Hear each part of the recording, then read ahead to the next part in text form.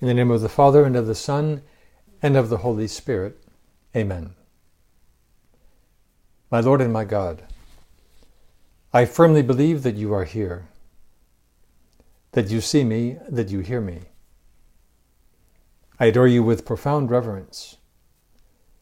I ask your pardon for my sins, and the grace to make this time of prayer fruitful.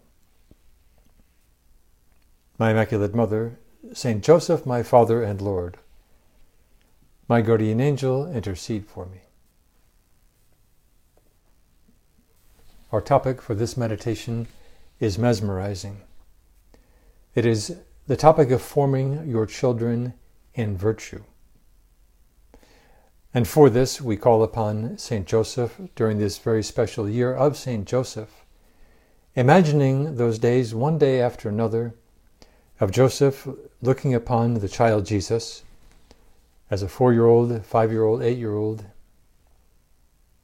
and pouring everything into forming that young man, knowing that he was a son of God. As we pray about this fascinating project of forming your children in virtue, we should have foremost in mind how much is at stake. That patient work of formation is laying a foundation of great permanence that will last down through the ages. Consider these words of Scripture, speaking of the patriarchs, but potentially applicable to each one of you. Now will I praise those godly men, our ancestors, each in his own time. These were godly men whose virtues have not been forgotten. Their wealth remains in their families, their heritage with their descendants. Through God's covenant with them, their family endures their posterity for their sake. And for all time, their progeny will endure. Their glory will never be blotted out. How wonderful to realize that care that you put day after day into instilling virtue in your children will be passed on to their children and their grandchildren, and it goes on and on. That is why we have to be so very excited about this topic. Excited about the prospect of creating something of inestimable value. That is to say, a man, a woman, your children, who are persons of great integrity. It all begins now, during these early years in their formation. There are no shortcuts. This task requires sacrifice. It requires a great deal of investment of time and thought. It requires being the real thing. Ourselves, men and women of genuine virtue. You might recall those words of St. Paul VI when he wrote, "Modern man listens more willingly to witnesses than to teachers. And if he does listen to teachers, it is because they are witnesses." Your children are watching you, observing, and even though they won't say it, they are accumulating your attitudes, your outlook on life, your way of doing things. None of you needs to be convinced that it's up to you to transmit these virtues. In no way can any parent be content to drop their child off expecting the school to do it. And by now, I think all of you are eminently convinced of that fact. Great things begin to happen when each of us lives our daily life in a reflective way. That is to say, going about our way of working, family life, praying, eminently aware that much depends on our way of doing it. We don't simply work. or simply dine at the dinner table, but rather we have to realize at each moment, this is my chance to grow in becoming genuinely Christ-like. Our quest to become Christ-like involves consciously living the Christian virtues. The great news is that your children will notice the way you do everything, especially if you go out of your way to verbalize your attitudes. Here's a good example that will give you a great big smile, I suspect. During the lifetime of St. Josemaria, he was in a small get-together, maybe 6 or 8 people at the most in the evening, there in the place where he was living. One of the others there in the get-together began telling a story and did so with a number of pauses, of long pauses. The fact is, everyone else in that room knew how to finish this person's sentence. And after a number of pauses like that, at least one of them hastened to jump in and finish the sentence for that other person. At that moment, St. Josemaria said, "Let him finish his sentence." And it was his way of saying, let's be really good listeners. You know, I know, we all know how that sentence is going to finish, but let him finish it. Now that takes tremendous heroic patience at times, not diving in. But here he is saying, showing with his example what being a good listener looks like. There's a very beautiful homily given by St. Josemaria regarding the human and Christian virtues. And here are some thoughts from that homily that can serve as an examination of conscience. This may sound like a laundry list, but then again, hearing these words, these names of virtues, can help us pinpoint, perhaps, ways in which we need to grow. For example, the Lord wants us to practice all the human virtues: optimism, generosity, order, fortitude, cheerfulness, cordiality, sincerity, honesty. Christ wants us to imitate him, he who is perfect God and perfect man. The human virtues find their plenitude in his person. Well, right there we have a marvelous list to think about, to reflect on. Optimism, generosity, order, fortitude, cheerfulness, etc. He goes on in another moment to say how important it is for us to be sincere, loyal, hardworking, compassionate, even-tempered. Your children need to see how loyal you are to everyone. The absence of gossip in the house, being a loyal friend,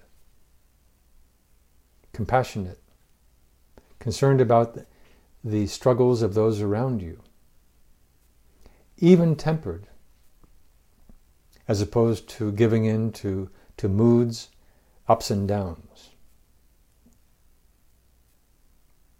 Again from this same homily,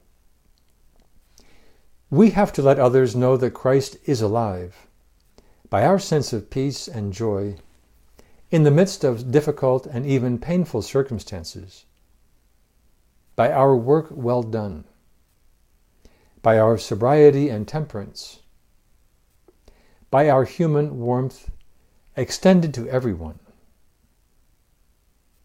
When lived to the full, the Christian vocation should affect every aspect of our existence. Obviously, going through a list like this can leave you with your head spinning because there are so many things here, which is why it's so interesting to go back and listen to this meditation again or to look up in the writings of St. Josemaria, in Christ is Passing By, or in Friends of God, those paragraphs, those homilies where he speaks about the human virtues. A sense of peace and joy. Resilience. Doing our work well done. Working hard, finishing things, living a life of sobriety and temperance. And by our human warmth extended to everyone around us. How important each one of these virtues is. One final short paragraph that can help us, where St. Josemaria says, we have to act in such a way that others will be able to say, this person is a Christian, because this person does not hate. They're willing to understand. He or she is not a fanatic. They're willing to make sacrifices. They are souls of peace. They know how to love. They are generous with their time. They don't complain. Wonderful. A wonderful invitation for us ultimately to change little by little in order to give a witness to these virtues to the young ones in the household. As you know from experience, the dinner table is a place where great things can happen if we decide to make them happen. A great question, what is the conversation like at your dinner table? Which begs the question, is there conversation? Do I create an atmosphere of respect, openness, and optimism? These days it would be all too easy to steer a conversation towards negativity, towards being critical, gloomy, the world is coming to an end, that kind of thing. And that, of course, spills over into the attitude that the children will pick up. One of the big dangers, obviously, is that the individuals there at the dinner table become engrossed in looking at their phone, which of course is agony and is death to conversation. You may have heard of a very amusing game that some people play typically at an office outing where 4 or 5 or 6 people go out for lunch to a restaurant. And people at this point have gotten so tired of being in that kind of a setting and looking around and realizing that no one is listening because each person is looking at their phone.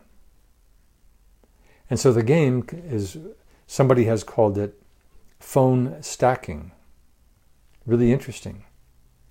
At the beginning of the meal, everyone stacks their telephone in the center of the table. And during the meal, whoever reaches for his or her phone first picks up the bill for everyone. It is a great discouragement, a great way to say to people, don't even think of becoming distracted because I want you to listen to what I have to say. Very, very important at the dinner table to teach the young ones how to eat everything that is placed before them. It is a well-known fact that all the mothers of the world have a universal trick, which is to say to their young ones, be sure to finish everything on your plate and think of the poor starving children in such and such a country. So depending on the decade we're talking about, it really is a revolving list of different countries. Anything mothers will do to help their children to have a bigger vision of what's at stake. And also so important for us to show gratitude to whoever prepared the meal, to thank them and not take anything for granted. In our way of going about the house, of doing things, we have to transmit to the young ones what you could call graceful choreography. In other words, a way of going about our daily duties in a calm, collected way, without rushing around, allowing extra time to get anywhere. Because they will pick that up, especially if we explain to them what we're doing and why we're doing it. That it's not good for anybody to rush around. Another key chapter in this fascinating adventure of passing on virtues is how to study. The big danger, each of you could write a book about this, I'm sure.